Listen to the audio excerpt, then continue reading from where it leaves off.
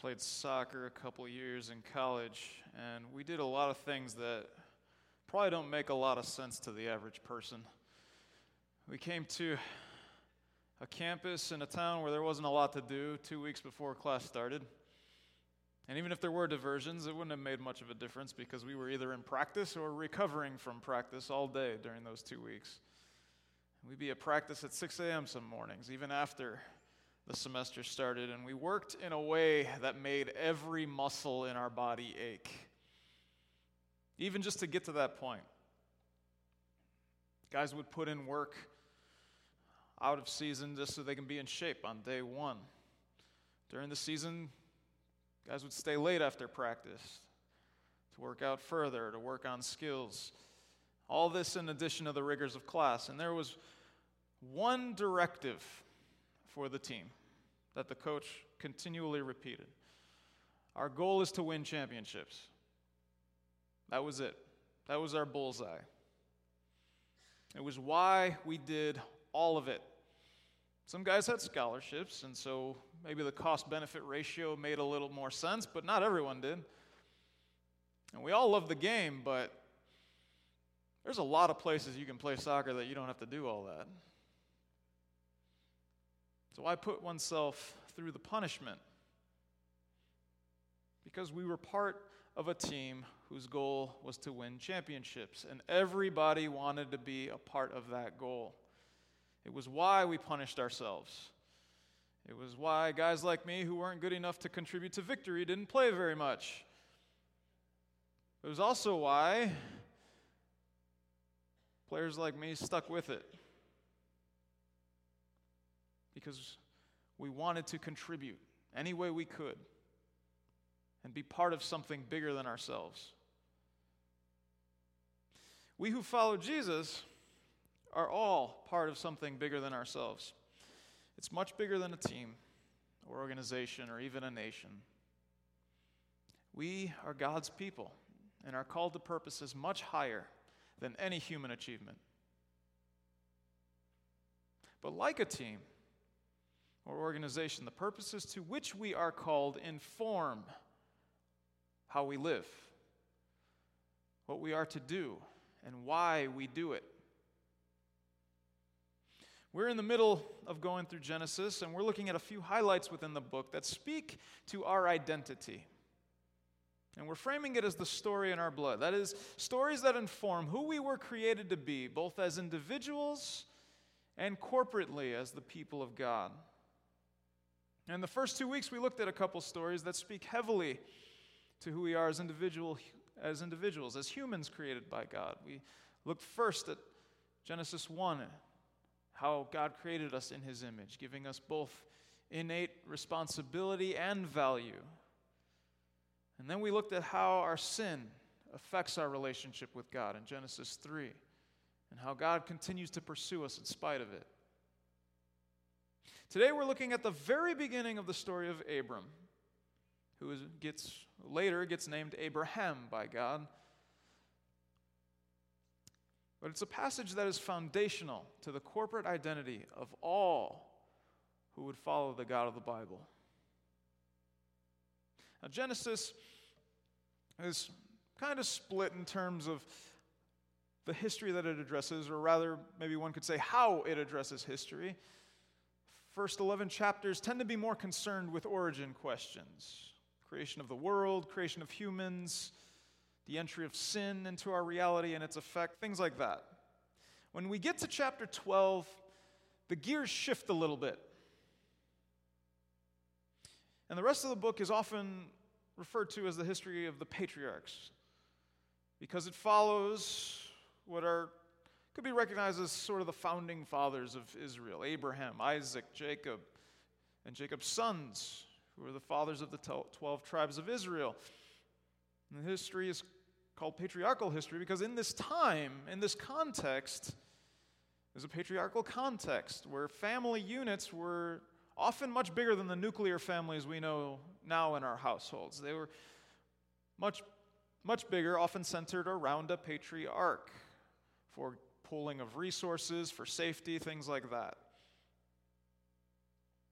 And today's passage is the beginning of that gear shift in Genesis, and it zeroes in on Abram before God changes his name. And we see God make a profound promise to him. As we look at what God said, we're going to see God tell him things that inform our identity. And these things are going to show us what it means to be called as God's people, what we are called to do because of it. And we see that God calls Abram to do something that comes with a promise. God's address begins with a command. He says, "Go from your country, your people, your father's household to the land that I will show you." First of all, God's words to Abram show us that God's call is unearned.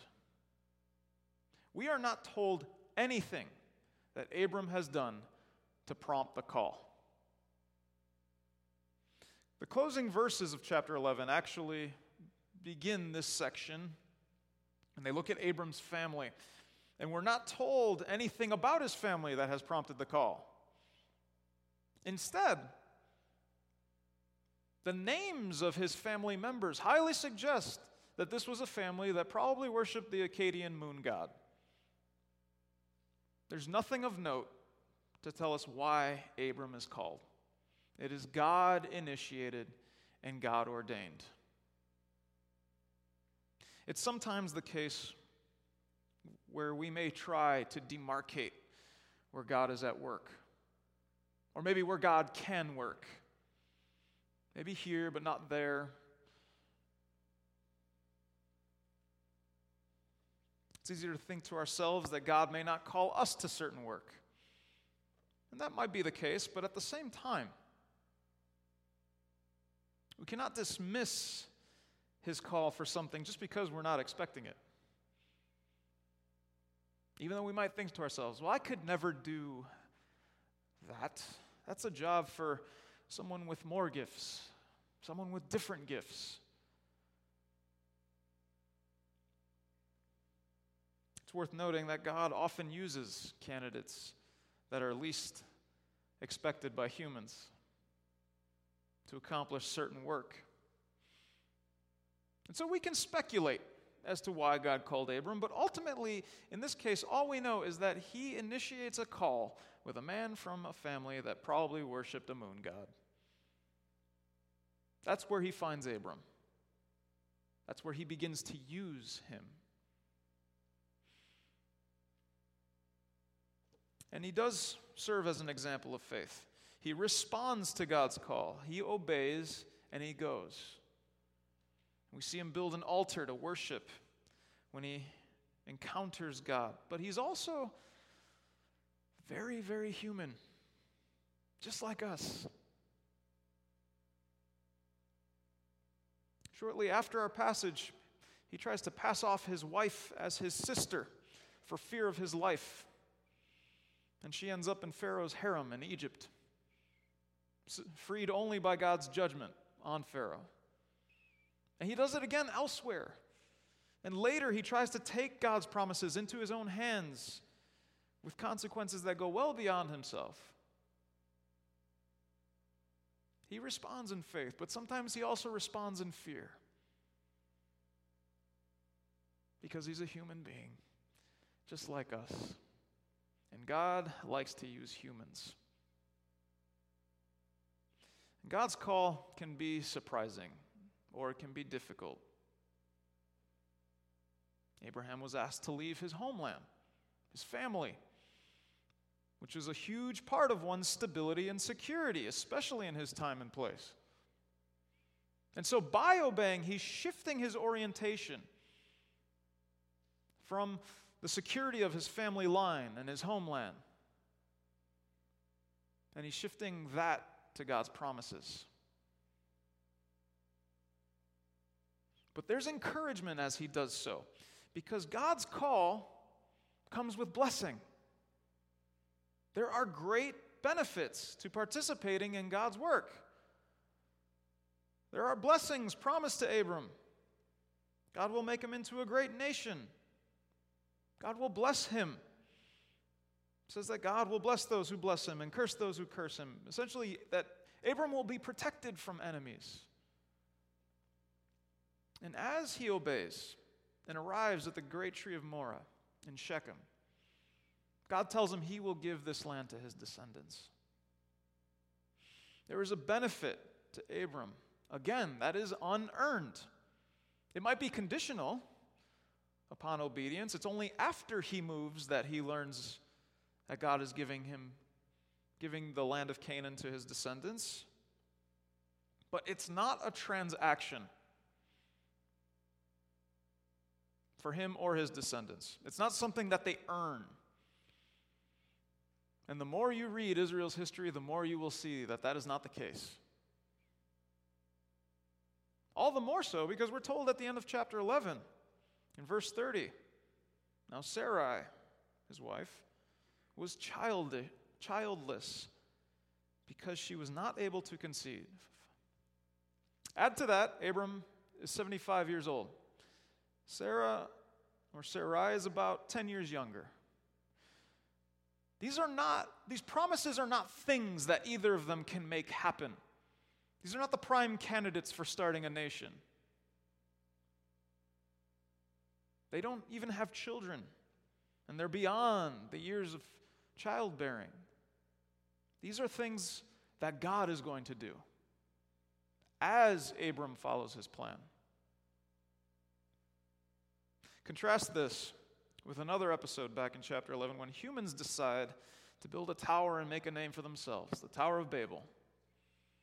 It says in 11:4 that they said, "Come, let us build ourselves a city with a tower that reaches to the heavens so that we may make a name for ourselves." And God instead confuses their languages, and their arrogance comes to nothing. And yet here we see God say to Abram, "I will make your name great." It's God's doing. And with this comes descendants with a worldwide influence.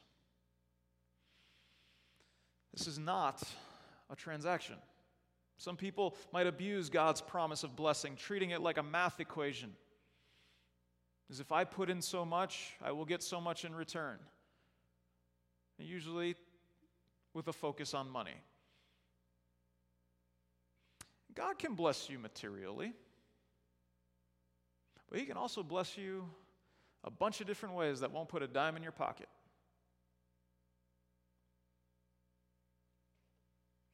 And the mercenary mindset doesn't work too well in God's kingdom.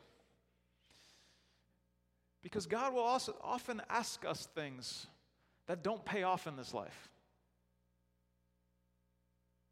God may even ask people things that may cost them their lives, as was the case with most of the apostles, as is the case with many of our sisters and brothers around the world whose lives are in danger under persecution simply because they follow Jesus. Following God's call does not mean an easy life. But whatever life is, whether easy or hard, whether it takes you through poverty or riches, life is better with God than without. It's better doing things his way than not. And this word of blessing, the word bless, it's prominent in this passage, and it can refer to life as it was intended for us. Earlier, we saw God create and bless humans at the beginning of Genesis, and it results in a harmonious relationship with God. The supply of their physical needs, an emotional wholeness that only becomes threatened with sin. These are God's intentions for Abram's descendants, the people of Israel, and the blessing that God gives to them. It invites people into a reality that involves spiritual and emotional wholeness along with material blessing at times. It's a wonderful way to live because it's life as God intended it. That's what blessing is. That's true prosperity. Too many of us stop there. We want to be privately pious, read our Bibles, go to church, say our prayers before bedtime, and live under God's blessing. And we may. But that's not what Abram and his descendants are being called to. Twice, God tells Abram what he and his descendants will do. Verse 2, you will be a blessing. Verse 3, and all peoples on earth will be blessed through you. God's call is to bless the world. We are blessed so that we may bless. We give away what we've been given. We receive God's love and we show it to others. When we receive material blessing, we share it with those in need.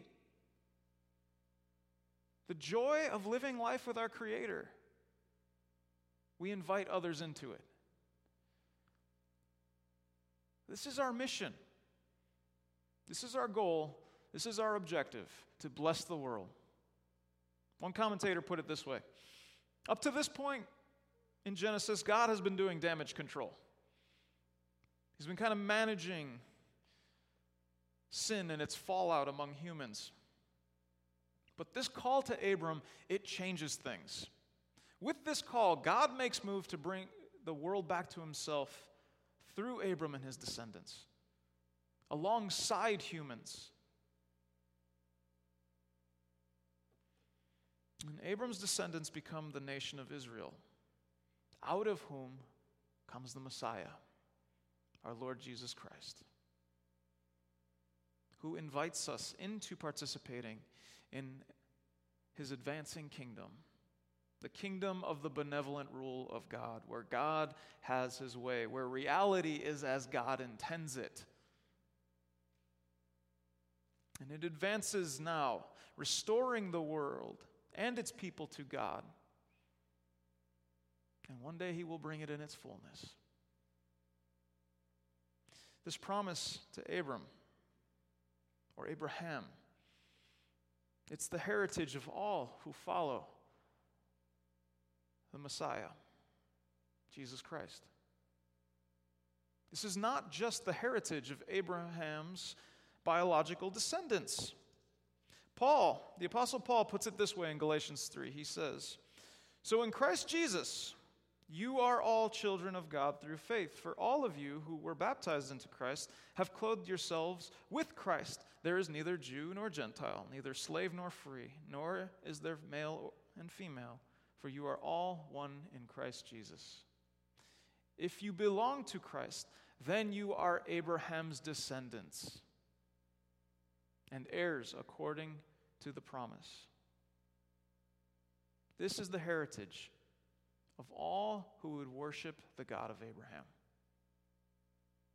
Last week we saw humans break stuff, break our reality, our relationships with our sin in Genesis 3.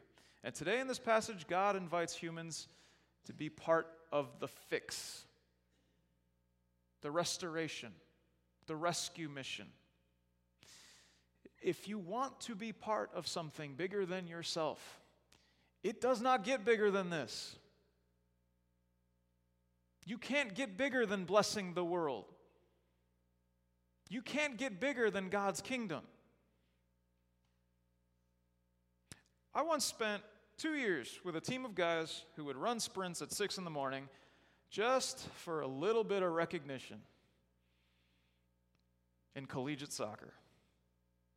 Division II collegiate soccer.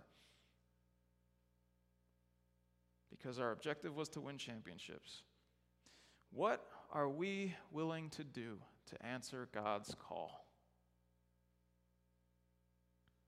To bless the world. To work toward our objective. This promise is the story that runs through our blood if Jesus is our Lord. And so if we call Jesus Lord, we are Abraham's descendants. We are Abraham's offspring by faith. And we need to be asking the question, how can I be a blessing? How can I give people a taste of God's heart? And I see that in this church. I see the desire to bless the world. It's why we give to things like Covenant World Relief. It's why we do things like Operation Christmas Child, but it's also why this church was planted on this corner.